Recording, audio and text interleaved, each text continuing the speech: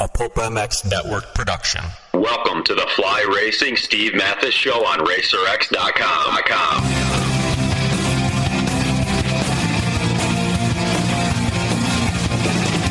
With your continued support of our sponsors, we have surpassed 1,000 podcasts delivered with over 7 million downloads. Click that Amazon banner on Pulp MX to help us out and donate via Patreon if it suits you.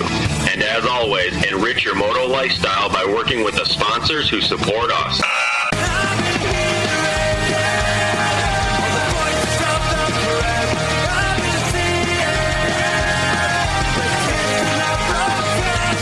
Original Moto Podcast, featuring legends of the past, stars of today, season previews and race reviews, introspection, opinion, facts, and laughs. Here's your host, Steve Mathis.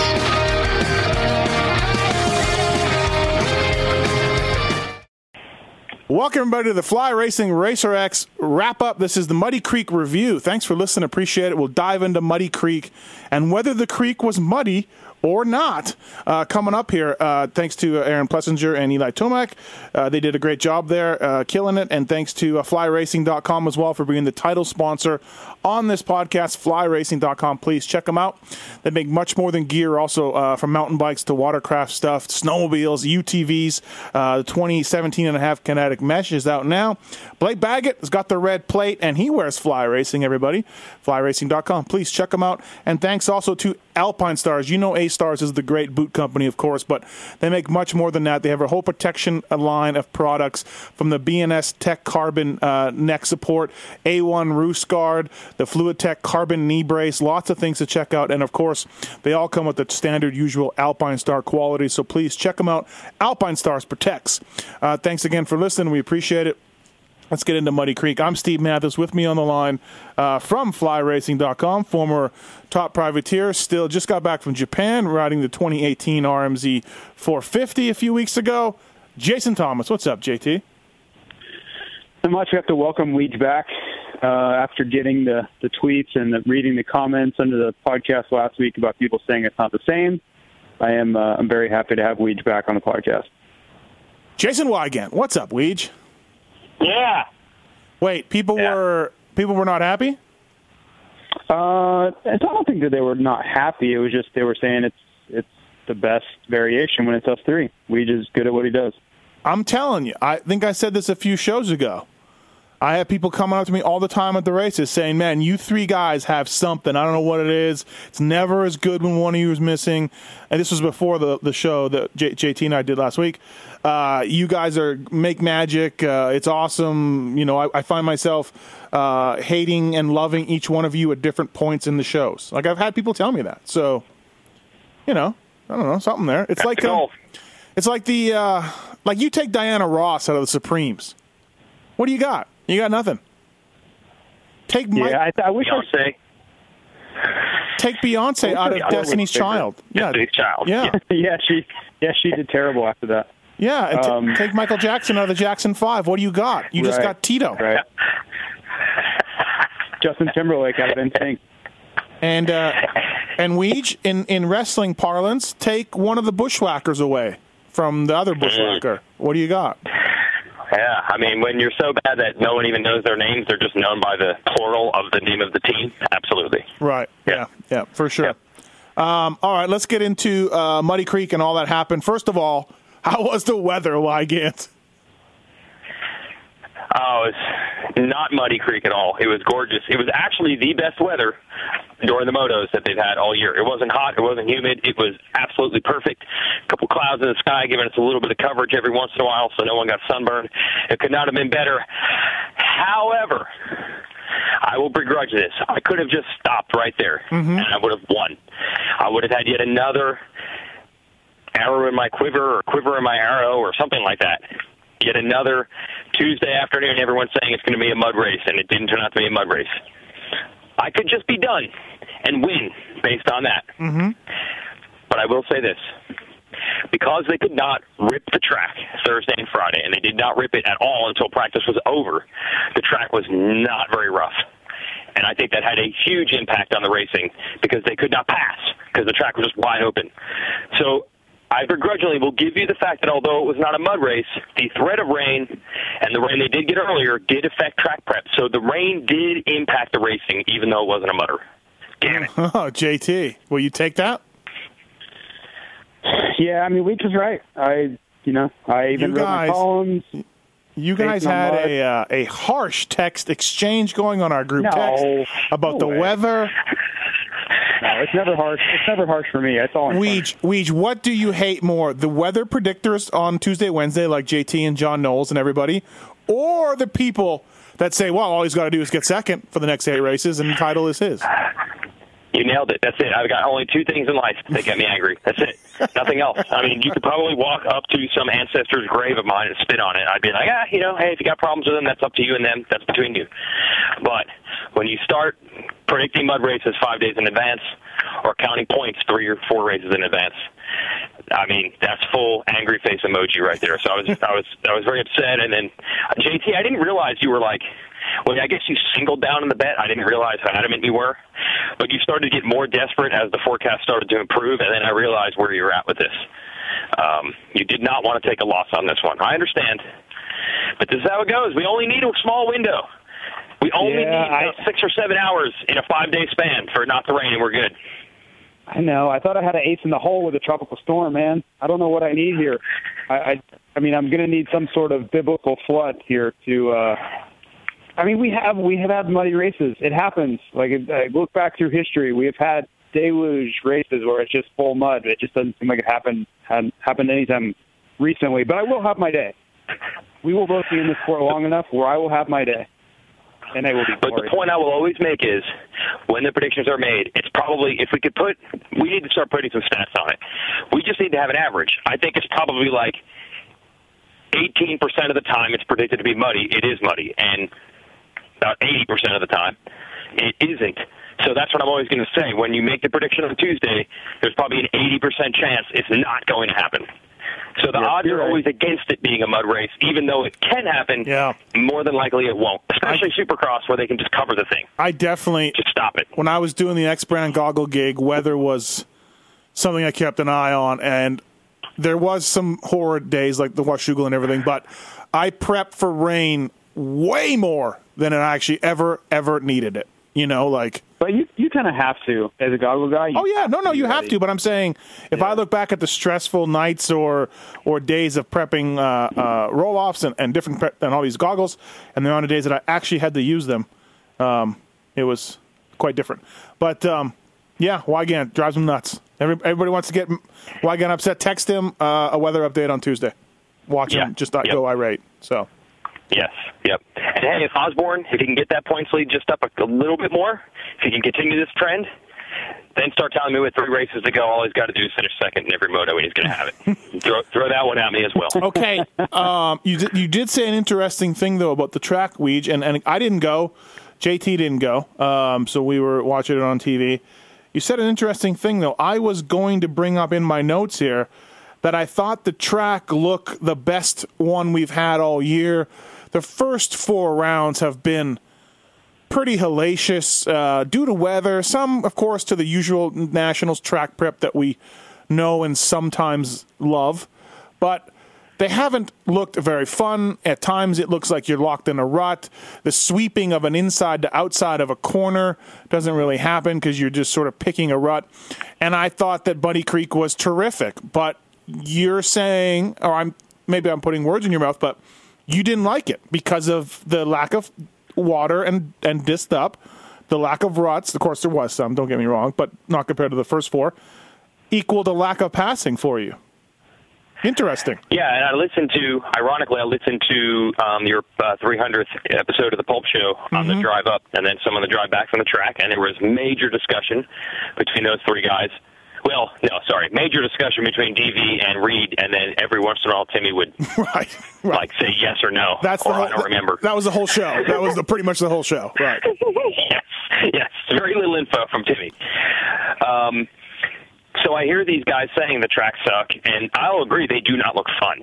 Like, that High Point track did not look like fun. Those ruts and the ruts getting hardened after they were soft and mushy, terrible, doesn't look fun. But unfortunately, the idea of sweeping. Oh, and by the way, seconding their opinion, I happen to be at Lucas Oil Studios on Monday in California to show Jeremy McGrath. High Point happened to be playing on the TV, and he's like, "This sucks, dude. They can't even race on that track. You can't even pass. You can't do anything. Look at those ruts. That's horrible." So I understand Jeremy McGrath, Chad Reed, David Villeman. You guys won a lot of races, but here's your track without ruts. You can't pass because everyone can do the same thing. Freaking Alex Martin and Austin Forkner, there was nothing Alex could do. There was nothing. No one was going to get tired. You couldn't be like, hey, look, that line's finally gone. It's now too rough. That rut's too deep. I'm going to switch. Or he's going to screw up because I'm keeping the pressure on because it's so rough and difficult. I know it doesn't look fun with those ruts, but when you remove all challenge, riders at this level can all do basically the same thing. And the lap times in practice were the same. And no passing in the races. Now, I know Blake Baggett came from 40th first or third, whatever. Third, yeah. Look at those 250 motos. Look at those 250 motos. There was no passing at all. Yeah, I hate that you make that point. I hate you. I should hang up on you. I hate that. I hate you, and I hate everything you brought up right there. But, God damn it, you got a point, JT. He's got a point. Yeah, I mean, it's always going to be compromised. You know, I think there's a happy medium, though. I don't think it has to be the one extreme, which was High Point, where they didn't really disc it up and it was all ruts and one rut from the top of the hill to the bottom of the hill, or expecting a tropical storm, so they seal the track on Tuesday and don't break out any disc or anything because they're scared of rain and they don't let any moisture into it and there's no lines in it. I think there's a happy medium there, and I think that the happy medium is where we need to strive to be. So I don't disagree with what Weege says at all, but I don't necessarily think that either of those were ideal scenarios. I think they were both, you know, we were dealing with a ton of rain on Friday night at High Point and made it way too soft, and then we kind of knew the rain was coming at Muddy Creek, so they sealed it and didn't let any moisture into it. So we're doing on the opposite end of the spectrum on that weekend. So I've raced on tracks that are happy medium, and they're awesome. And I think, you know, you have some vocal guys that have been on lots of tracks all over the world to know what good situations are, and that's just what we're hoping for. Yeah, and I agree. I mean, I totally agree. It's not like, again, you look at High Point, you look at those downhills, and that's not the Fox Dream On calendar where they show you a picture of that and say, don't you want to get on your dirt bike and ride this? You know, down the hill. I'm not familiar with that. Oh, sorry. Yeah. Ride life. What? Give me a phrase here to throw in. Wow. Remember the Fly 150? I mean, it was just Fly wall. Okay. Fly 150. Fly wall. I don't know if anyone puts a picture of 18 frame deep ruts down a hill and says, "Yeah, let's rip this." So yeah, I agree. High Point was a compromise too. So there is a happy medium, but I'm going to say this: if you have to pick between the two to watch, the High Point style track is going to end up offering up better racing. It's not ideal, but I think it's the better of the two. Maybe shittier to ride, but from an entertainment standpoint, there's just more action. All right, let's get into the race. So to recap, Tomac passes Baggett early in Moto 1, kind of leaves him behind, finishes second. Anderson takes off with the win.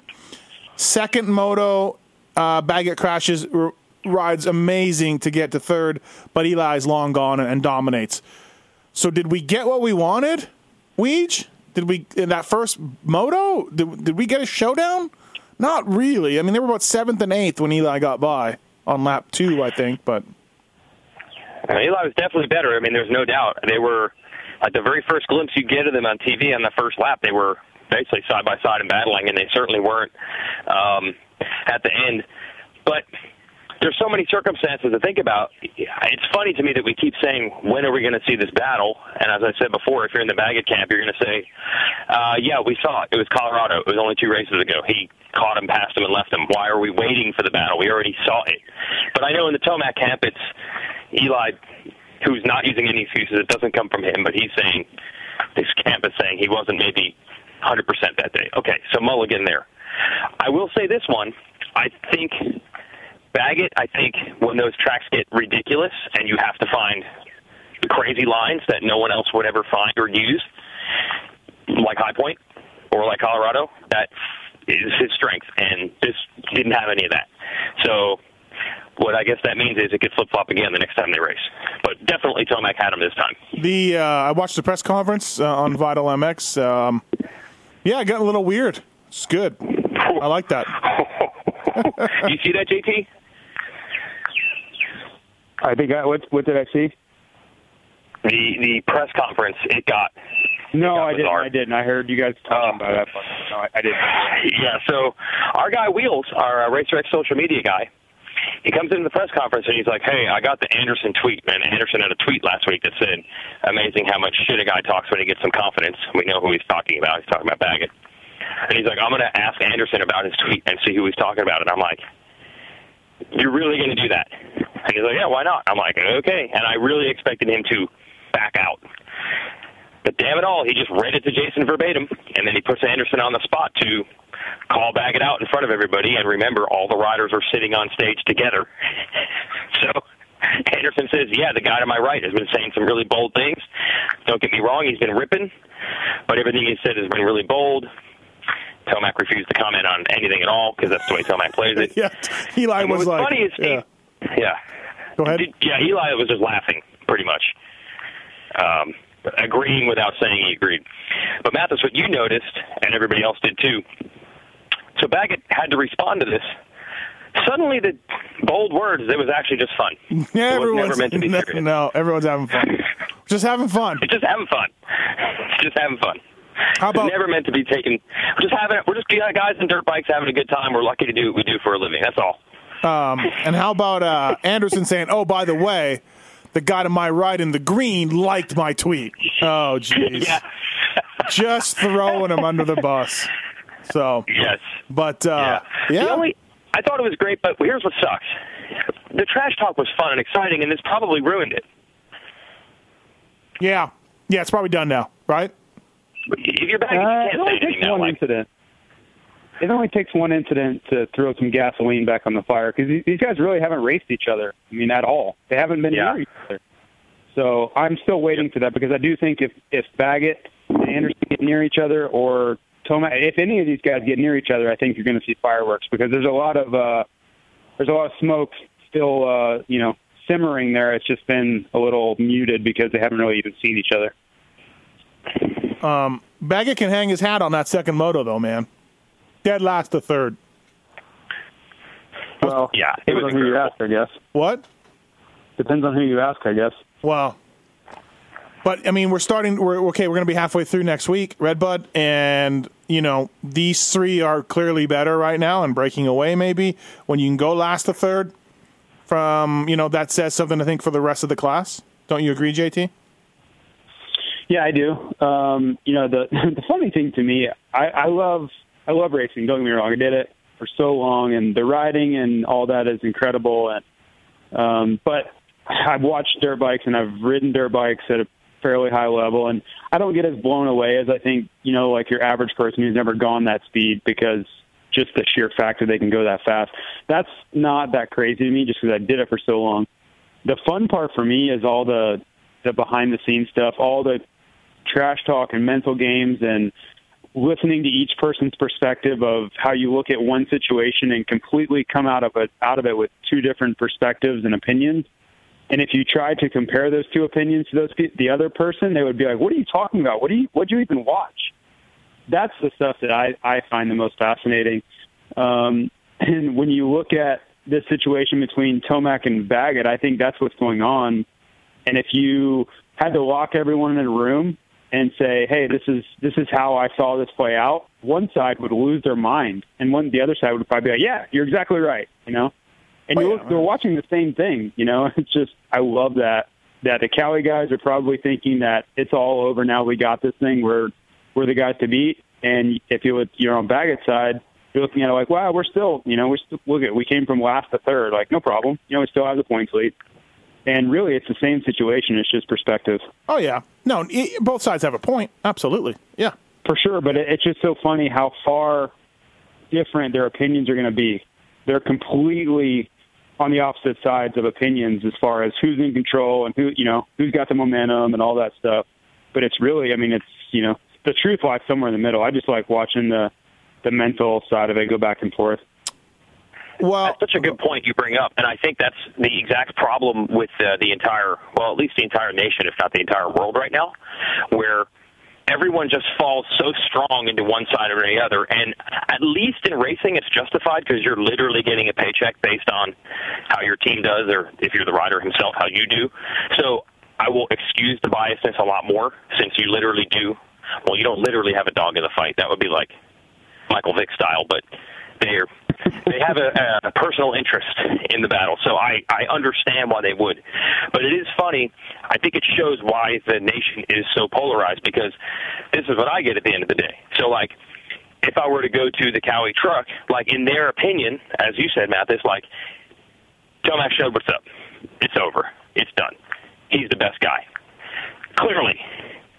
So, at this point, someone like me who's supposed to be in the middle, that should be obvious, and we should all believe this, and we should write this, and we should say this, and if we're not, then we must be the biased ones, because it's so obvious that Tomac is better now, and it would go the other direction, too.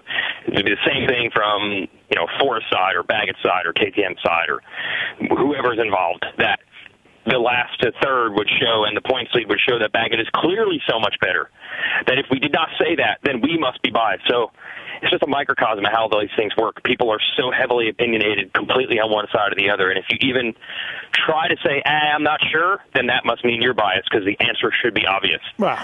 It's crazy. Yeah, it's crazy to negotiate those waters. How many podcasts have we done where we've talked about these different teams and riders and what they say to us and think about us? I mean, that right there has gotten me blocked by riders and riders hating me and everything else. And you just go, whatever. Yeah. Like, I have no dog in this fight. Tim Ferry's retired. I don't care.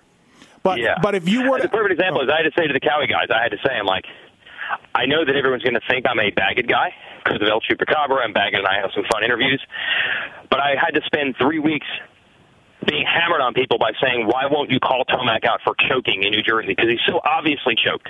Facts are he choked. That's a fact, which I don't know if that is a fact. So I was like on the fence with it. But being on the fence essentially means you're answering one side or the other. So I'm like, I just spent like a month trying to defend the dude, but now I'm apparently against him. This is how it all works. And that's, you're right, JT, it's so intriguing how the exact same scenario can be so clear with two different answers, but both believe the answer is completely 100% inarguably obvious. Well, listen, I haven't waffled. I haven't waffled. Eli Tomac's the best guy in this class. I've been saying that, been talking about it, and he's not even in the points lead. He's the best guy in his class. He's going to win this title. JT was like, are you guys getting worried or whatever a few weeks ago? And, look, he didn't sweep the motos this weekend. So, but that's how I feel. Blake's been incredible. That ride at Lakewood was all time. But to me, he's the best guy in the class. And I guess we'll see, though. If he keeps making mistakes, he didn't make any this weekend, but if he keeps making mistakes, then Baggett will take advantage of that. But we'll see. I think Tomac has had the upper hand 3 motos in a row now between the two. Baggett rode. I mean, that was a flat-out incredible ride. I'm not really concerned with anybody else's opinion. The ride was amazing. Whether or not Eli won the overall is irrelevant to that fact. Baggett did a great job to salvage a third place, really. I mean, as we were, you guys were commentating, you and GL, I don't think that third place was really in the conversation that he was going to get back there. It was, how does what place does he need to get the points lead or hold the points lead? And I think it was 5th or 6th. And you guys were like, maybe it's possible, not 3rd. No. As we go, we get into late August here and this championship is decided one way or another. If Baggett's able to pull this out, it will be because of rides like that. Lots of smart people have said that championships are won on days like that. And Eli, Eli had a big crash at Mount Morris and was able to get back to 11th in the first moto. Is that right? 11th, something like that. 12th, yeah. So he did damage control too. But I do think the last 3 motos, Eli's picked up some momentum, and he kind of silenced all of the what's wrong questions. And even just in his riding, when I watched him ride, his aggression level is completely different, in a different place than it was just a few weeks ago. So whatever was wrong, whatever he was going through in Colorado with the arms and the doing that Murph CrossFit deal, he certainly looks like a different rider now. Whether that's good enough to beat Baggett heads up, I don't know. I hope we get that question answered because we'll all be better for it. It's going to be great entertainment. I want to see. I don't know the answer to it yet. I want to see 1-2 still. You know what I mean? I want to see them get out 1-2. Absolutely. Yeah, and I think we've had opportunities for that. They've both gotten good starts, but Eli crashed the first lap at High Point and kind of ruined that chance. And then Blake made a huge mistake before the tunnel in High Point and ruined that. But really, Blake's his first few laps are really ruining any chance for that, and it's not any different than what his Chupacabra days were. He's really struggling in the first half of the race still. Maybe not as badly. I think the difference is the way Eli rides. When Eli's clicking, you can't give up, 8 or 10 seconds in the first half of the race and expect to be able to do anything with it. And that's what he's facing. When he gets into second at High Point, he's 8.5 or 10 seconds down or whatever. I think he even got up to 12 at one point. Eli's too good for that. So Blake's got to figure out how to go at the beginning, and if he's going to go with Eli, then they're going to sort it out. But that's really what's killing him is the first half of the race. Before Blake can get warmed up, Eli's gone. Weege, do you think Marv? These three are going to start breaking away, in my opinion. Can Marv get it back? It being speed and momentum and everything he had, or what do you think?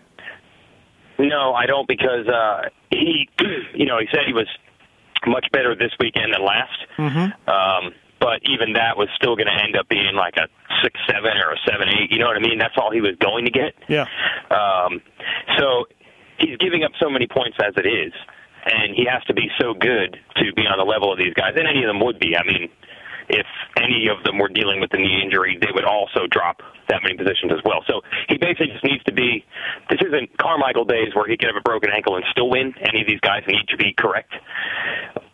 So if he's just going to have a series of getting 6th or 7th, he's going to fall so far behind in points. And then to literally add insult to injury, he ends up DNFing the moto with a bike problem. Nothing to do with the knee. So he's so many points behind now that to think that a miracle is going to happen and he's going to keep getting 5th and 6th, keep losing points, and then somehow get back into it, I just don't see it happening. And then I also would have to think once that happens, the motivation to keep doing this with the knee problems and try to fight through all that pain and everything it takes to do that, that's probably going to wane also. So I don't think it's looking good. Yeah, I see these three going on a bit of a breakaway, huh, JT? Yeah, I think so. They seem awfully poised to do that. Anderson's 17 points, 18 points out of the lead now, something like that, or 19, maybe 19. 19. 19, yeah. Yeah, but he's made himself relevant again, and he had some rough moto at the beginning. He took that rock to the eye, and really I didn't expect him to be 19 points out. Creeping over. I guess we're a third of the way through the season now. So he's done a great job of clawing his way back into this thing slowly but surely. So Marvin, I don't like his chances. He qualified 13th. He wasn't riding all that well, and then he had a front brake. He took a rock to the front brakes, and the front brake completely locked up. I talked to someone who actually saw it all happen, and they cut the hose, and then he just wasn't able to ride. So I don't like his chances. I think the knee is going to be too tough to overcome. Even if it gets a little better by better, I think he's already given up too many points now. And I don't think he's going to go on any, the biggest factor, I don't think he's going to go on any sort of dominating run here, which is what it would take to climb back into this. I don't even mean the points. I don't even mean the points, though, JT. I mean like battling for the wins and podiums each race. Well, if he sticks it out, and the knee looked like it was a lot better this week than it was last week, I do think so. Yeah, I think he could get back. Just suffering my own knee injuries, I went through. I ended up racing without an ACL in 2004 and all of 2011. 2004 actually got quite a bit better, and I was riding normally within a month. Like, it didn't really bother me. So I do think if he's able to withstand that, I think he'll be fine over time. My bigger point was just the championship's going to be long gone by the time that happens. Yeah, I was more speaking about a race-to-race thing. Like, these three are going to start to establish, I think if you give him time and let the knee get back to somewhat normal, he'll be right back in the mix. I firmly believe that. Weege, I thought Webb would be better. He's good at Muddy Creek, close to a hometown track. Now, did I think he was going to win or, battle for the win? No. But I sure as hell thought he'd be better than 9-9 on the day. Yeah, and it didn't help that I think he was in one of those first lap incidents, and he had a bad start in the other, so that didn't help for sure. But he was around some dudes and didn't really, even when he got to, say, 10th or 11th, the guys he was battling around, you would think he'd be better than. He wasn't really doing much with them. So the starts in the first start crash certainly didn't help. Mm-hmm. So maybe the best he could have done on the day was 6th or 7th or something, but he didn't even get that. So, yeah, I agree. The second Colorado moto was good, and High Point wasn't bad. So I thought we were going to see, he's going to be even better at this track than those, but to me, he was actually maybe a step off compared to it. But remember, this track was not easy to make moves on. So if you're down early, again, yes, bag it, divot. But as I usually like to do in these situations, okay, you take your one guy who passed everybody, and I'll just give you the 78 others who didn't do a lot of passing. Trey Canard came back, was pretty good, got good starts. I mean, you'd probably like him to finish a little higher, huh, JT? But that's not bad. He rode really well. The fitness was what I was really most concerned with. I thought that if the temperature stayed down, I thought that would help him quite a bit. And they creeped up in the afternoon. The sun came out, and the humidity was already crazy high because of the range that had just moved through. So you could see it. You could see him, slowly losing the ability to go that elite pace. And, the last lap Barcia got him in the second moto. And that's going to happen. I mean, it's his first race back, and it wasn't even the race he planned on coming back for. So I think it was good to see him near the front for part of the motos. I think that's going to inspire confidence in him. And the fitness will come. He'll race his way back into shape. And I don't think it'll be an overnight thing. But if he can continue to get good starts like he did, which I do think he'll be able to. Those KTMs have been lights out on the start. I think it's going to be a situation where, he runs top 5 for maybe 15 minutes next week and then 20 minutes the following week. And then, maybe he's in the conversation for trying to battle for a podium by the end of the season.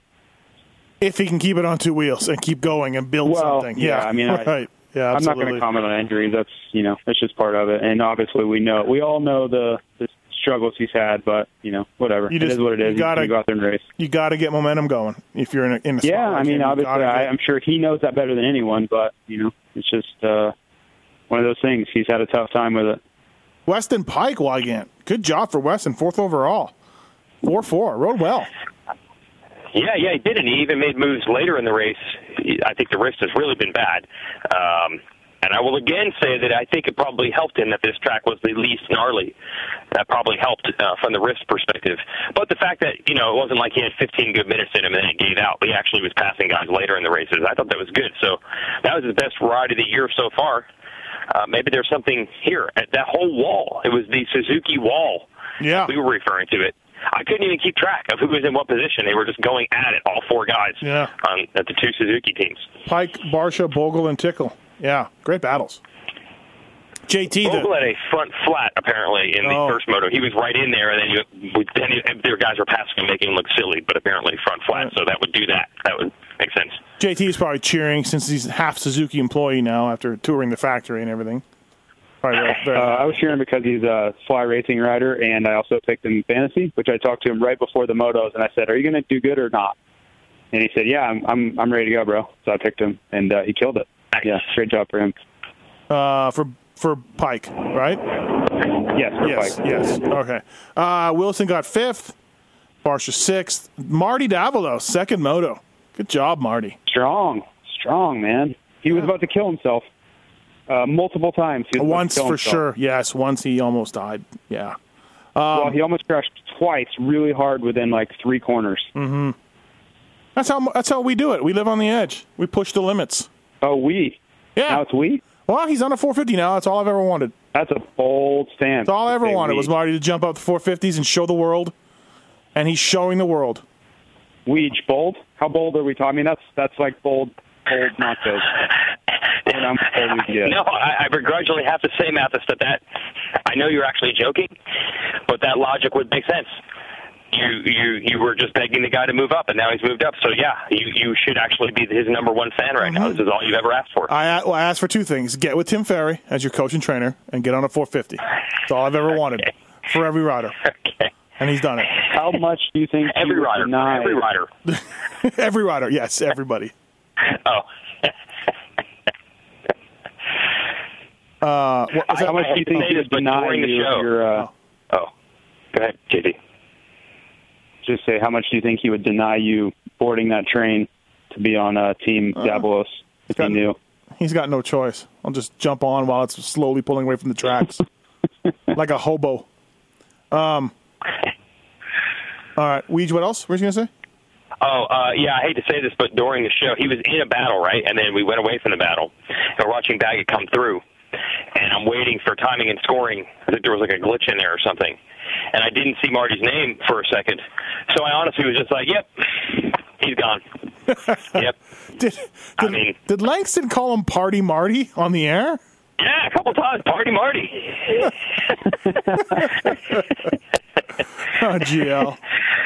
And then Baggett, rides past Bogle, Tickle, and a couple other guys. And then I'm like, oh, my God, no. No, Marty just yarded those guys and is still riding solid. He's just, in the second half of the second moto, he's pulled away and is still riding well. Like, I hate to say it, but as soon as I saw the name not pop up for one quick lap, I was like, yeah, he's done. Typical Marty. Right. No. I was wrong. Grant crashed in practice, missed the race. Seeley crashed on the first lap. Ugly crash for him. He was out for the day. So, a couple of big names. Didn't ride. Yep. Honda's in a bad way right now, man. Honda? Yeah.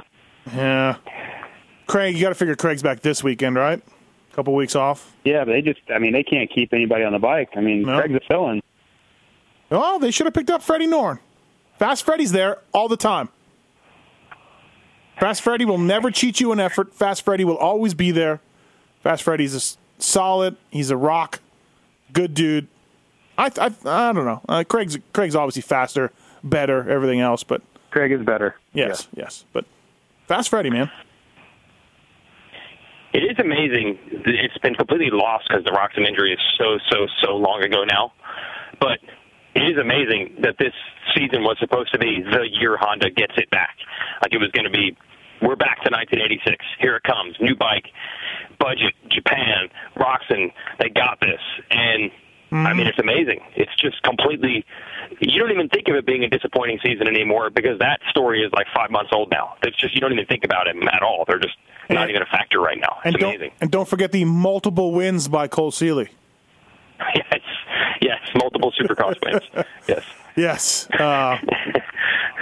It's tough though, man. Like you got to. That's the ups and downs of our sport. Like nothing you can do, nothing you can prepare. No matter how hard you work, it's just all your plans just turn to shit. Just garbage plans. Right, within 2 rounds or 3 rounds or whatever. Just that's it. I got to feel. Oh, absolutely. Yep. Millions of dollars. Yep. Millions of dollars, and a lot of people, and just dumb, whatever, luck or whatever you want to call it. Like, it's not like, well, they were proven wrong. Obviously, Roczen sucks. Like, that's not what it is. Right. What else, Weech, from 450s? Anything else catch your eye? JT, either of you? From 250? 450s? 450.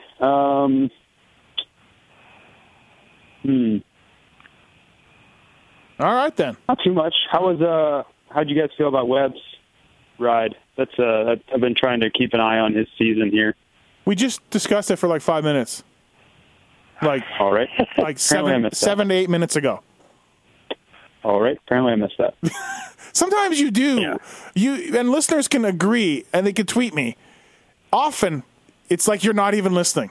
Weege, back me up on that. When you guys get back into fourth and stuff, I lose it sometimes. I understand. Weege, back me up on that. Sometimes we'll... I'm backing you up. I'm with you. All right. I will agree, but I will not hold it against him. I feel like, Mathis, your standards on these pods are a little too lofty. To pay attention is my standard? To pay attention is lofty? It's a lofty standard? I just, to explain to the listeners at home, to explain to the listeners at home, Mathis returns home from a race, when he does go, we now know he skips races. That's what he does now. But when he does go to the races, right. he comes home and he just basically sits there in front of his computer for 12 hours waiting for all of his podcast people to check in and like, it's very difficult for other people to have that level of dedication that you're asking for. I'm sorry. It's just tough. I just need an hour for you to realize that we talked about Webb and everything else. But JT, please weigh in on Webb and what you think. We already both did, but go ahead. No, we're good. We're good. I owned it. I said you're right. Let's move along. 9-9 for Coop. Wasn't what I expected. I don't think the 18, by the way, I've been pressing every week. I don't think the 18 is coming soon. Like, it's going to happen, but it's not. It's going to be late. And I don't think so. That's not going to be the solution quickly. And what about the last couple of rounds? But and what about the other 18? When's he coming back, JT? I don't know. Every time I see pictures or videos, he's on a boat. So I don't think it's going to be anytime soon.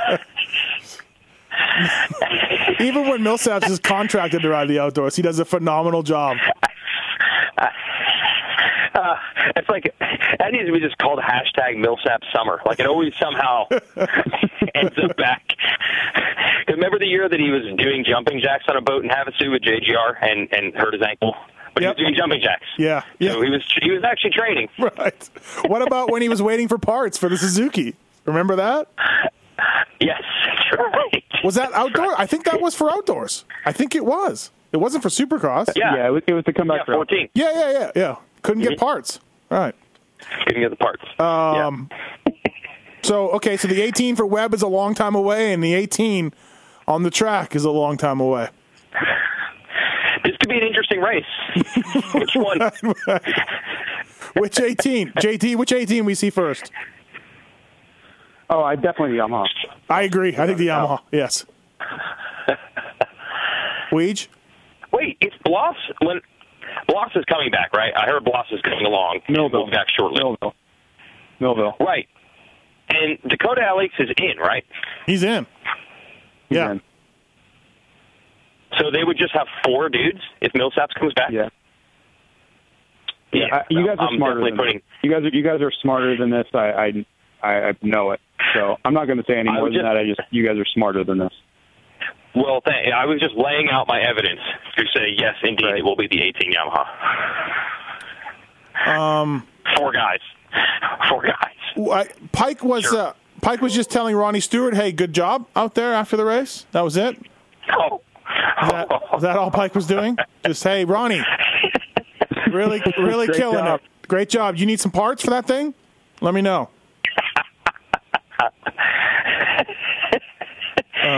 We better check on Ronnie's whereabouts. I hope he's okay. Poor Ronnie. All right. Fly Racing Racer X podcast presented by Alpine Stars Protects. This is the Muddy Creek review. Thanks, everybody, for listening. We're going to take this commercial break. Listen to this commercial from Race Tech. Use the code PulpMX17 to save on engines and suspension service. Michelin Starcross 5 as well, commercial in here. Just listen to these commercials, all right? Just do us a favor, all right? And we'll be right back after this to discuss some 250 talk. Thanks to Fly Racing and Alpine Star Protects for coming on this podcast. Now here's some commercials from Race Tech and Michelin. Listen, all right? Thanks. Hey, thanks everybody for listening to the Fly Racing Steve Mathis podcast on Racer X. I want to talk to you a little bit about Race Tech. The folks at Race Tech have been on board with us for a long time. And use the code PulpMX17 when you're checking out to save money. Get your suspension done, please. Come on. Give your bike some love. All right, if you're looking to get the most of your bike suspension, get Race Tech's proven lineup of suspension components and services done at the headquarters in Corona, California, or at your local Race Tech service center. And check out the helpful guides on racetech.com and pick up a do-it-yourself gold valve kit. It's a revalve in a box. Thing's been around a long time. Also, too, Race Tech doing engines now, valve jobs, porting, honing, decking, and more. Whether you're looking for a rebuild or a high-performance upgrade, Race Tech's engine services department, experienced staff, and state-of-the-art equipment have you covered. I can vouch for that. I've seen it myself. Give Race Tech a call and mention PulpMX for a special discount. Please, check them out. Thanks to the guys at Race Tech.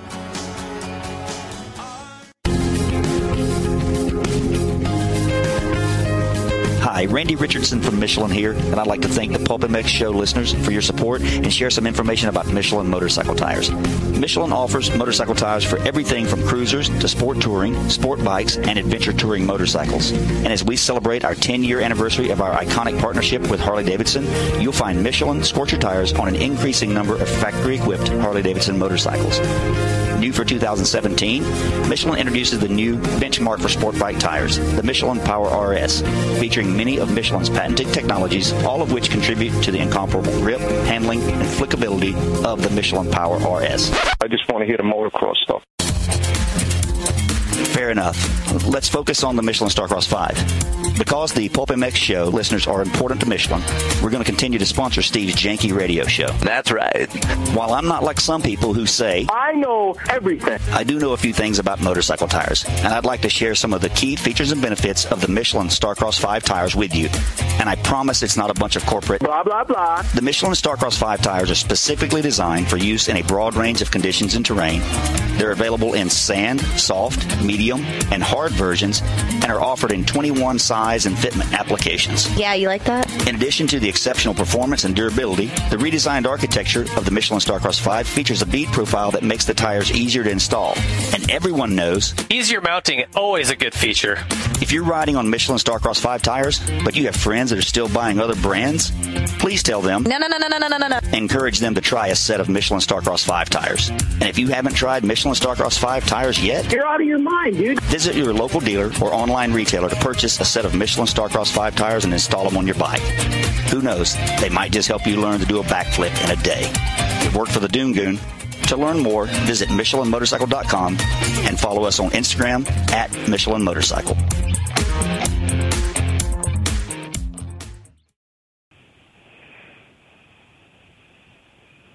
And we're back. FlyRacing.com. Please check them out. Fly Racing. Like that, JT? It's good, right? Just start screaming the name over and over. And Alpine Stars Protects as well. On board with us, this is the Racer X podcast review. Wygant, Thomas, and me, Steve Mathis. All right, JT. The floor is yours. Good job. You guys did it. Who are we? Zacho? No. You're on the A train. Not really. Oh, AP, yeah. We're still losing in the points, though. But it is, it's only 11 points from A-Mart to AP, so I think the different league thing is I'm winning that argument so far. Interesting that his starts were so good, man. That's one thing that he has trouble with over the years, and he just ripped it's awesome that he can't explain it. Yeah. yeah. That's my favorite part. Yeah, he's just like, I don't know, man. Yeah, I've just got him dialed. Like, did you make any no changes, no setup talk, no training talk? I don't know. They're great. So he rode well. He rode really well, and took the overall. I think we know the answer. It's just that engine's really, really good. I don't think it's rocket science by any means. Osborne did what he had to do, Weege. This is what guys like him do. Guys that go on to win titles. They get a 5th in their first moto, and it's not the greatest, and they lose a bunch of points, but when it counts, they come through again, and he lost 6 points to AP, but I doubt he's that worried about him at this point. Or maybe he needs to be, but anyways, Osborne salvaged it with a 5-1. Nice job by him. Dude, and again, this is back to my polarized nation argument, and if people on teams or other riders are listening to this, they would say that I'm completely, totally, factually inaccurate here. It's fake news, and I have alternate facts. But to me, it's just like Supercross. Like, you pretty much lay it out, and he's the best guy. He has a few motos where maybe something goes wrong, and he doesn't win those. But in the motos where it goes right, he just rolls these dudes. He does. Like, he just beats them. Mm-hmm. He beat Plessinger straight up in that second moto. Now, yes, you can make the argument Plessinger knew he didn't beat him for the overall, but there's no way at round 5, and you're battling for points, that you're just like, yeah, I'm just going to let this dude take off. Like, surely Plessinger wanted to beat him. So to me, it's eerily like Supercross, but a little more dangerous because I think Zach's just a little better naturally outdoors. And it's a much longer series of 24 motos. So the weirdo problems that almost got him in Supercross, the first turn crash, that's not your fault, that will inevitably happen. Yep. Dude, you got 24 motos, it doesn't matter. And the motos are longer, so you can make up for that. So to me, what, he got a 31-point lead right now? This is looking very bad for everybody else. Yeah, I agree. And I mean, I'm not joking when I gave the little speech about beforehand, before JT. That's what these guys do. Guys who have build points leads, guys who win titles, do what Zach did and grab the win, when they can after a so-so first moto. That's just what guys do. Yeah, I mean, what do you guys think about Osborne, though? I'm just kidding. No, he's been great. Leaving Hangtown, I wouldn't have been shocked if he told me that he had a 24-point lead leaving round 4. But, is that round 5? It's round 5, and he's got actually 30. Yeah. He's got 31. Was it? Sorry. It's 24. It was 176 to 207. Yeah, sorry. I just did bad math in my head. That was kind of the ride he needed.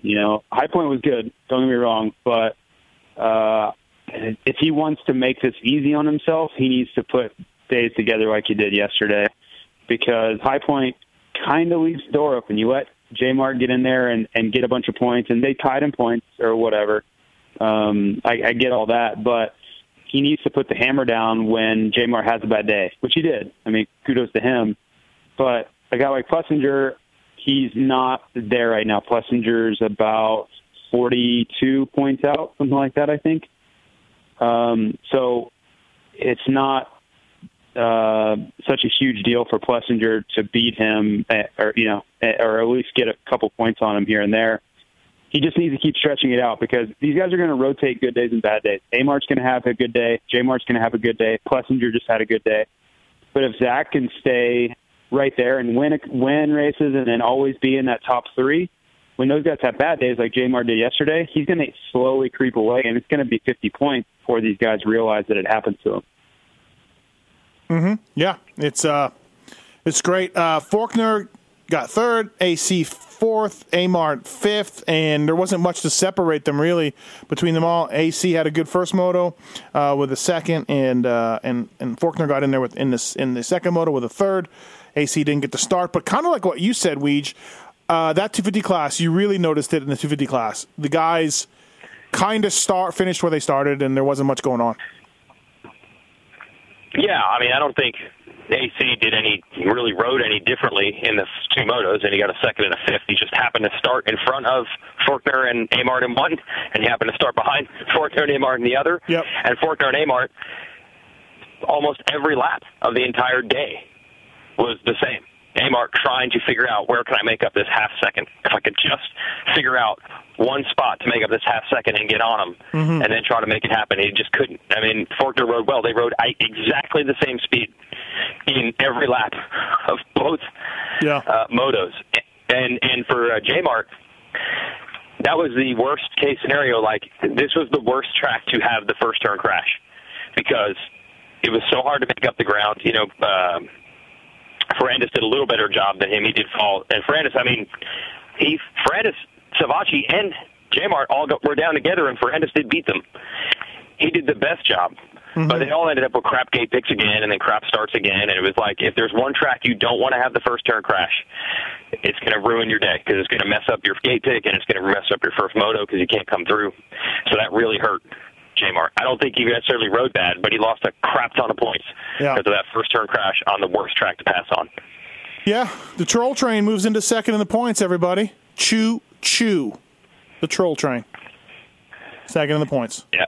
So, look, it's the difference I feel between Osborne and everybody else. Like, yeah, you're going to be up and down because the class is so closely matched, but I think he has that slight little edge on everyone where when he does get the bad start or he does have his bad day, he's able to salvage more because his general level is just a little bit higher right now. So, like J-Mart, you just play the averages. He had a good race, but then he had a not-so-good one. But Osborne, I don't think, gets 12th. No. Because he's just got that little edge, which allows him where, he would have got an 8th out of that or something, or a 5th like he did in the first moto. He didn't go down the first turn. But what I'm saying is, just because his level's a little higher, his bad day is going to not quite be so bad because he can get around these guys. Did you say Nichols hit a tractor in practice? No, High Point, second moto. Oh. That's what I heard. Oh, I thought it was in practice at Muddy Creek. I misunderstood the conversation. Okay. Because Nichols got sixth overall. You were asking what happened to Nichols at High Point, right? Yeah. I think JT, he's not listening again. Yeah, that was on a group text. I was asking, yes. Yes. Nichols he at was High Point. wondering why he DNF'd the second moto. Was he hurt? Yeah. I heard he wasn't hurt. I wanted to I was asking for my fantasy team to see what the hell was going on with them. And, that's incredible. I just asked because I figured it was about Muddy Creek because we were talking about Muddy Creek and it was Muddy Creek weekend. But then again, I'm the same guy that picked Jordan Smith in fantasy for Muddy Creek. You're an idiot. For Muddy Creek. So clearly that's how much I was into it. Yeah. I don't want to talk about it, but it was just absolutely terrible. Absolutely unexcusable move. Do you have the big handicap at least? I don't know. I don't want to talk about it. Wow. I almost look like a genius because in my column last week, I said McElrath gets a 6th overall or better at Muddy Creek. It's all going to turn around. Sugar Shane will be back. Damn it. Missed it by 1 point. He got 7th overall. I could have looked like a genius. I would have led my column with that. But McElrath was better, Weege. Yeah, and you know what? You're wrong by 1 point at one position, but let's be honest. You know you're right. Like you're basically correct. If you nail the pick to within 1% accuracy, you were correct. Right. Like he was. Your point was that he was going to be better, and he definitely was. Yeah. So congrats. You did nail that one. What I didn't know was none of us realized he had been hurt and had barely been able to ride during the week. And I'm like, when? When were you hurt? He's like, Seattle. And I'm like, but didn't you win a Supercross between now and then? And he's like, yeah, I don't know how. I don't know how I won Salt Lake. I could barely ride. I don't understand, but I did win a race, but I was still hurt. So that's why we were all mystified because, once you win a race, you kind of assume the guy's okay. Mm-hmm. But a month later, he still wasn't. But he is now. Yeah, hopefully. Mitchell Harrison's been steady this year, JT. Mitchell Harrison might actually be something. Yeah, he was. He's been a little bit hot and cold, but he's definitely been better. So, kudos to him. I think he ended up 7th in the East Coast Supercross points, which is pretty good. Mm-hmm. And I've been critical of him. He was really sketchy his first year, but he's certainly gotten a lot better. So, good on Yamaha Star Racing for sticking with him, which hasn't been their MO at times, and good for Mitchell for making it count. Ferrandis was good. Sexton told me his goal was to be in the top 10 every single moto. Well, 15.9, so he went 50% again this weekend, but Sexton's figuring it out. It's pretty good. I think Sexton actually was somewhat involved in that same crash with J-Mart and everybody. He said he came around. So actually, 15.9 is good. Yeah, he said he started 22nd first lap. First lap was 22nd. Because it's impossible for us to get the stats about, the first turn and the second turn or whatever. It's impossible. No, the technology does not exist. No, it's impossible. Justin Hill, so-so day, 17-13 for him. RJ Hampshire had a bike problem. First moto. Second moto, he got 12th. It's not so bad. What else? Mark Worth screwed my fantasy team. Thanks, Mark. Appreciate that. It's awesome. He didn't even ride the second moto. I don't know what was up with that. I'm not sure. Oh, jeez. Luke Reslin's good again. Weege? Yep. His the last two, all right? Over the place too. Yeah. What's that, JT? His musical takes are all over the place too. He tweets a lot of musical lyrics. Yeah. And he's all over the map. Like his finishes, really. He's been good. Last 4 motos though. He's back. Luke Reslin. Well, I believe there was a transfer of power. Oh, I did not know this. Well, okay. Maybe the most shocking rider of the entire Nationals is the sudden consistency that has struck Nick Gaines, who, as anyone that plays fantasy knows, that is not his specialty. Consistency is not Nick Gaines. Nick Gaines is fantasy gasoline. Whereas Rensland doesn't usually light it up, but he's usually going to get you that 12 to 17, pretty solid in and out. Mm-hmm. But there was a transfer of power. Gaines had become Mr. Consistency, and Rensland was all over the map. However, did you notice that just as Rensland has started to put together, Gaines has gone back to being Gaines? It's a good point. Gaines 38 this in the first moto, yeah. Yeah, I saw Gaines at the back, 38th, and I'm like, oh, Rensland's doing better. So the teammates, we got a transfer of power. The consistency has switched, and it will now be Rensland's. Luke has the power, or the force, or whatever the hell you idiots call it. Force power? What is it? Well, you're the one who came up with it, so whatever you want it to be. Transfer of power is fine. Yeah. Well, I don't know. Luke. You guys always use the word Luke. Oh, Luke. Yeah. Right, the Force. Yeah, Star Wars. Some movie or something. I don't know. The Last Jedi coming out December. JT and I will be there. There's an effing another one? Dude, there's going to be one every 2 years or something. Get ready for it. Like, seriously. Yeah, they're about to start shooting the Han Solo one. Yes. Yeah. Yep. I'm going Henry David Thoreau, Walden. I'm checking it out. Hey, speaking of movies, I just read something. If you compare the top 100 grossing movies from last year, like 30 of them were original stories, like not animation, not remakes, not sequels, nothing. 30 of them were original screenplays, original movies. In 1987, 73 movies were original screenplays. It's the kind of world we live in now. It's almost flip-flopped. That's your fact of the day. Obvious. I believe there's a wheel. I believe there's a wheel, kind of like a Wheel of Fortune wheel in the Hollywood studios, and they just spin it. And it's like once the movie hasn't been done in about 19 years, it goes on the board. Mm-hmm. They just spin the wheel and say, oh, okay, 19 years is up. We can remake this one. Ghostbusters is up. Cool. Got it. Spider-Man? Ghostbusters? Yeah. Baywatch? 21 Jump Street? Movie. Right, yeah. It's ridiculous. 21 Jump Street, yeah. What, Miami Vice? Oh, that was popular on TV? I will make Miami Vice. Sounds good. Right. 18? Got it. It's actually not a bad theory, Weege. It's actually not a bad theory. It's crazy enough. The only thing we need to make it go full circle is Tom Hanks has been around and successful long enough where he can now star in his own remakes. All his famous movies have passed that bridge. Yeah. So it's time for Splash and, I don't know, I'm really all surprised. the Ryan ones and bring them back. JT, I'm surprised they've never remade Jaws. Like, it's kind of cheesy now when you watch it. I love it. It's probably my favorite movie of all time. But with today's effects, you could remake Jaws all day long. Yeah, you could. I think I think there were so many of them, and it got so carried away. Yeah. That I don't know. I don't know that you could do it. Spielberg was so great, and people aren't as scared of sharks as they were. And there's all these Sharknadoes and Open Water and all these crappy shark movies. I don't know. I think I think you'd have a hard time getting a good director, say somebody Christopher Nolan, Spielberg, somebody great that they would want to do it. I don't think any of those guys are wanting to do it just because it would kind of been done too many times, and I don't think they could do it the right way. Well, Spielberg, Kirk, because he did the first one. So. What's that? I'm saying, I did. I said that, but I'm saying somebody that great to redo it with all the special effects they have now, I think it would be appealing on that end, but I just think the shark-type movie has been so played out now and really poorly done, if I say so. I just don't think there's a lot of interest there. Well, the shark movie is one that we can get behind because it could happen in real life.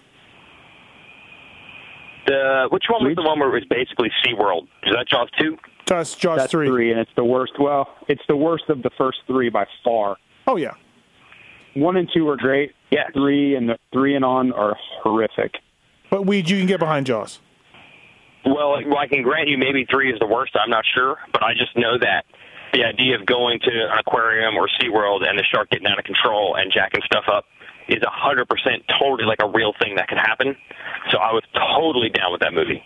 Okay. All right. Very scary. Very scary. Yeah. Weege, have you gone and found Stephen Clark? Like, what's this guy's story? Where'd he go for 4 years?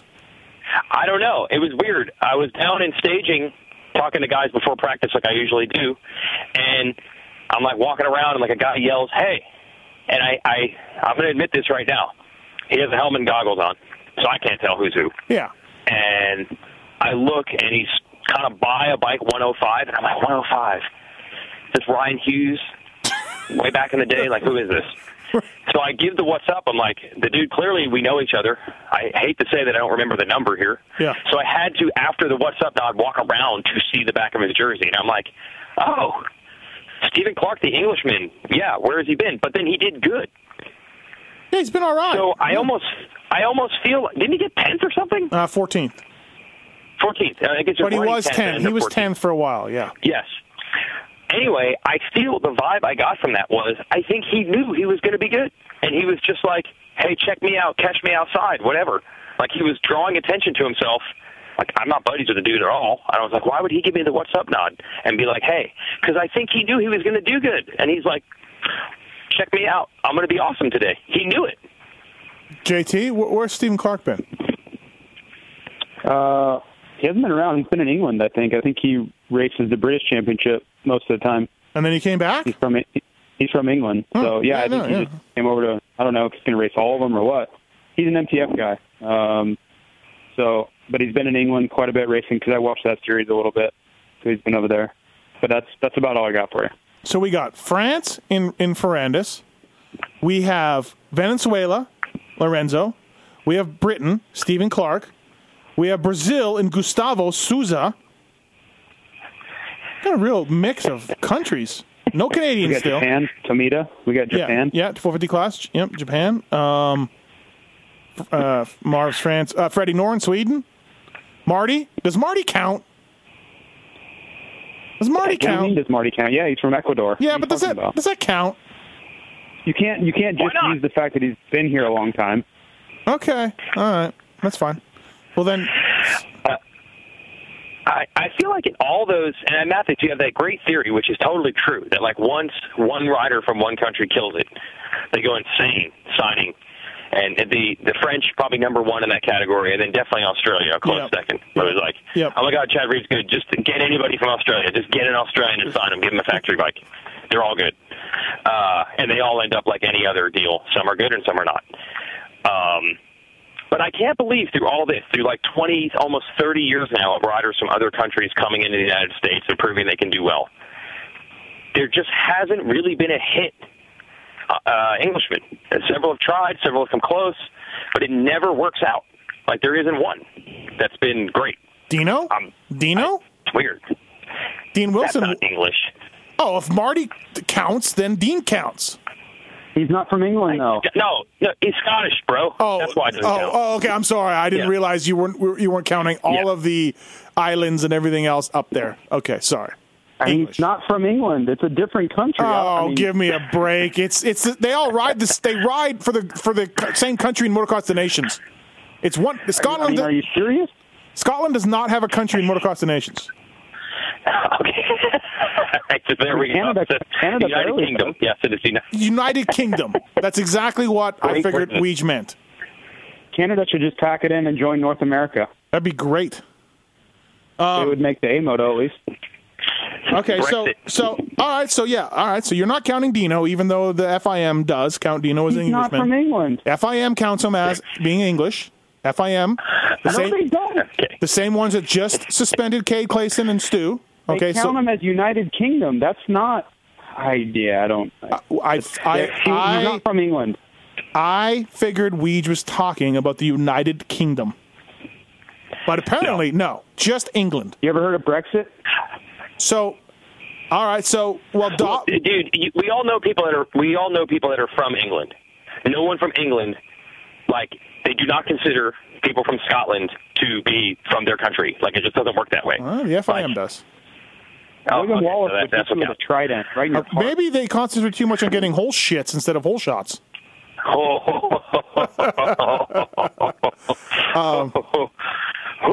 I will say this. If you go back and look at Tommy Gunn Searle's results over here, they weren't bad. They weren't. No, he was almost there. For sure, he was almost there. He had some great runs, and he should have been the one, but it didn't. Right. I can't even explain. Like, it just didn't work out. Yeah. He should have been the one, yes. Tommy, unfortunately for Tommy, he was in the weird MDK KTM world where that sucked up a lot of riders. They never quite figured things out. But Tommy Gunn Searle was all right. Wasn't Tommy Searle at one point suing KTM while riding for them because they were basically disbanding the factory team they had him signed? I don't know about that. Yeah, I didn't hear that. Yeah, I think the second year he was signed to be factory KTM, and then they basically disbanded the factory KTM team and switched it to MDK. which was like a violation of the contract they gave him, and he was still riding for them. It was literally like in court, like you could look it up, like in like Temecula, California, like he had sued KTM, but he was still riding for them because they were basically, he was at one point the only factory guy, so I'm sure there was a lot of effort. He was just wrong place, wrong time. That probably hurt. But any of them, I mean, James Dobb, obviously a great rider. Dobb got second in the 125 East Coast Championship one year and won one national. Right, but like his best days ended up being kind of like Searle. Like his best run ended up being over there. It could have been here. It just didn't work out. He could have done it, but he ended up hitting his peak and his prime and everything overseas. So it's just weird how it hasn't worked for tons of Australians, tons of French, et cetera, New Zealand, you name it. And where was the rush to sign Canadians after JSR's performances? JSR, he was... Okay, Mathis, you would know better than anybody. What was JSR's... I always felt like JSR was a guy from Canada coming down to visit sometimes. Easy on this. He had a full ride with Planet Honda. Full ride for 2 years with... Well, 1 year with Planet Honda for sure. 1 year with Blackfoot, they did all the Supercrosses. Like, I think 2 years at Planet Honda. Okay. One team is Planet Honda. The other team is a Canadian team. So it didn't... Like, I just wasn't ever sure what the intent was. Like, I'm sure if he could have picked up a factory Honda ride here, he would have taken it. But I just always felt like he's a really good Canadian guy who comes here. No. But he's still a Canadian guy. JSR attempted to make a full-time go of it. He did. Oh, yeah. Absolutely did. He did. And he did well. He got screwed. And he did well. Then he got screwed then. He got screwed because he deserved better because he was really good. He was. Beating Jason Thomas a lot. Plenty. Yeah, he was good, man. I didn't say otherwise. Plenty good. No, I'm not at all saying he wasn't a good rider. No, I'm 100% agree. He was excellent.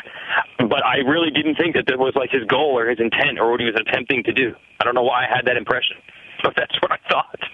Well, he did, but I think once he realized that, he wasn't going to get a factory deal and make crazy money, I think he realized, hey, I need to go make a lot of money in Canada. Yeah, the one thing JSR did was chase the dollars.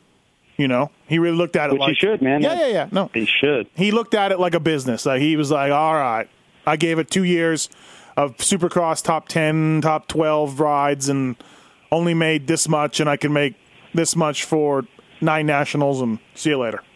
So... why did he not... why was he not... I think what probably hurt him more than anything, why was he... He was mostly the premier class, whatever we want to call it, 250s. He rode 125s 1 year. He got that shot with the Jolly Rancher team, but he hurt his Achilles or knee or something and was out for most of the year.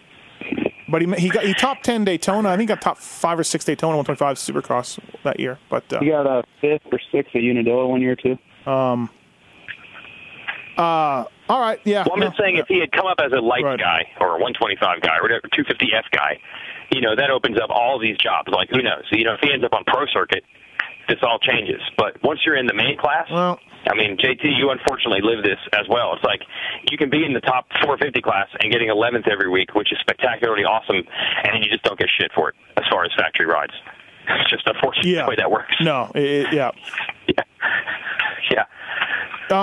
All right. What else? Anything else, boys? Word of the day. We need a word of the day.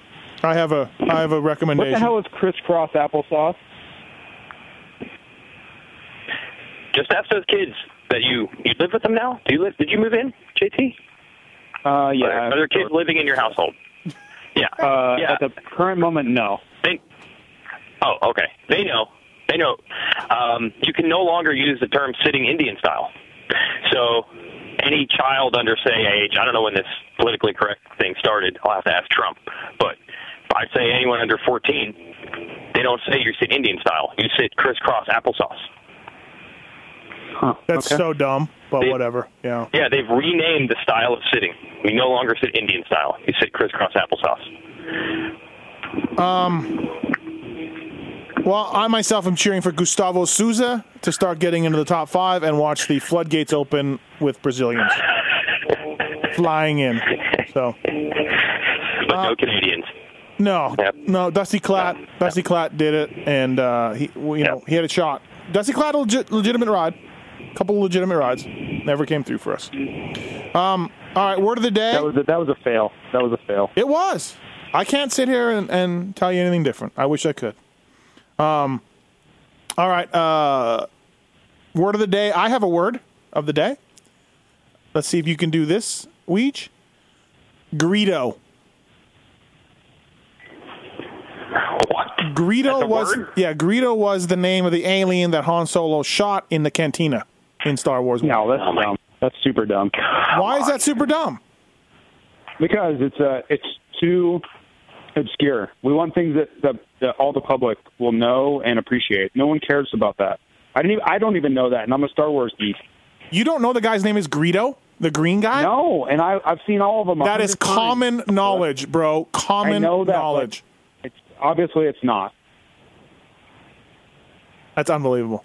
All right, then. Okay, well, I'm just telling you, if I don't know it and I love Star Wars that much, then we need to find something else. Please hit JT up on Twitter and tell him you cannot believe he doesn't know who Greedo is, everybody. All right. Go ahead, JT. You got one? I was going to go with Guido, which is close to what you said. What? Which is what I thought you said originally. Guido? Guido. No. Yeah. No, we can't do that. We cannot do that. That would be awesome. What Italian Americans are racing? Easy? Who else? Who could I even? Rensland? You could pick Rensland, maybe. I don't know where he's from. Jersey. For sure, you could do it. He's from Jersey. We're all Italians. We're all Guidos.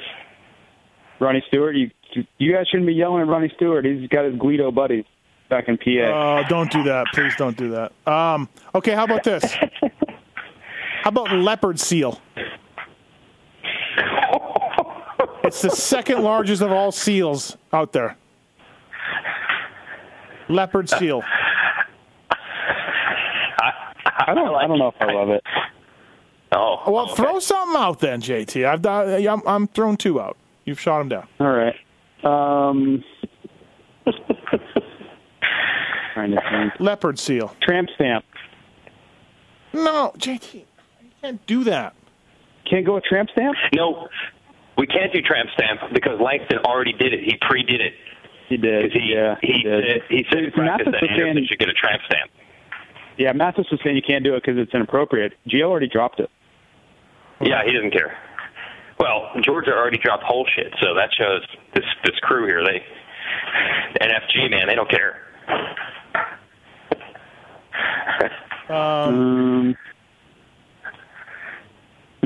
Hey, what about plankton?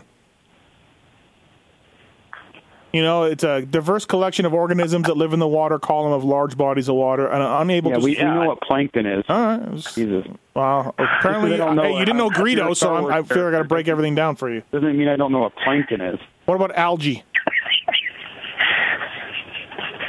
Algae would be tough. How are you going to fit algae in? Or plankton? I just enjoy how nearly impossible it is for you two to agree on anything. This really flushes it out. When we get to topics like this that there's no reason to have any opinion on whatsoever. Exactly. And Thank you. Can't agree. It's amazing. Thank you. It's amazing. Thank you. I like leopard seal. I'm going to go with leopard seal and stick with it. I will stick with my claim that Greedo. What'd you say, Greedo? Greedo. What did you say? That's dumb. People are going to blow you out on Twitter, and you deserve it. I hope it's Peacock. Leopard seal? Weech? Leopard seal, I'm with that. All right. Anything but Greedo. What about... No, Greedo is good, and people are going to love it. All right, leopard seal it is. All right. Red Bud, this weekend, leopard seal. The largest of all the seal families. Second largest. Okay. Yeah. FlyRacing.com. Alpine Star Protects on board with us on the Racer X Wrap-Up Podcast. Jason Wygant and Jason Thomas, thanks, boys. And we will reconvene 1 week from today to talk about Red Bud. All right. See ya. See ya. See ya.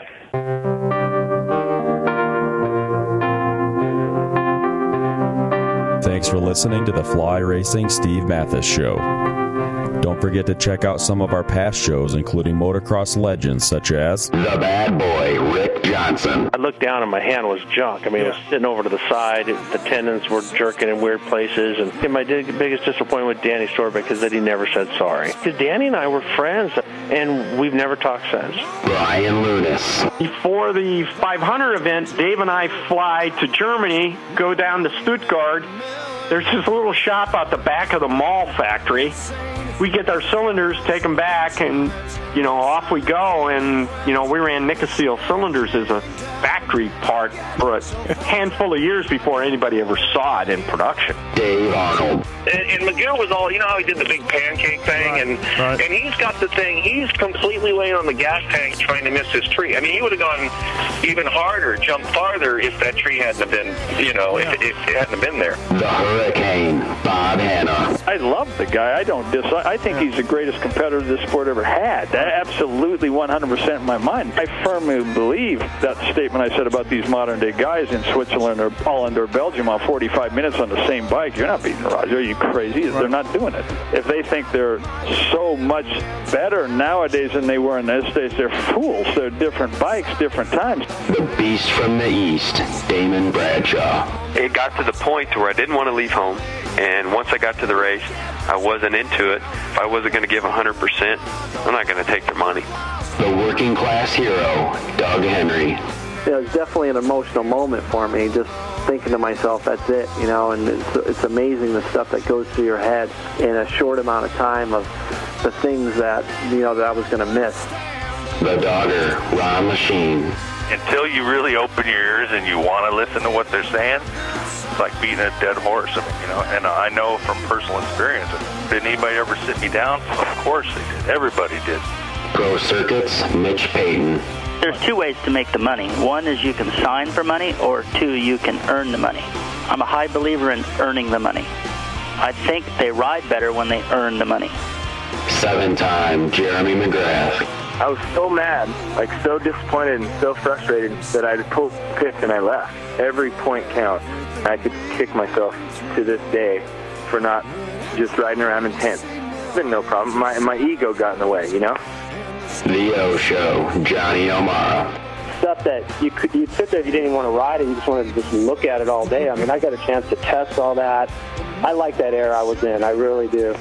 Search Pulp MX in the iTunes store to enjoy these and over 800 great motocross podcasts.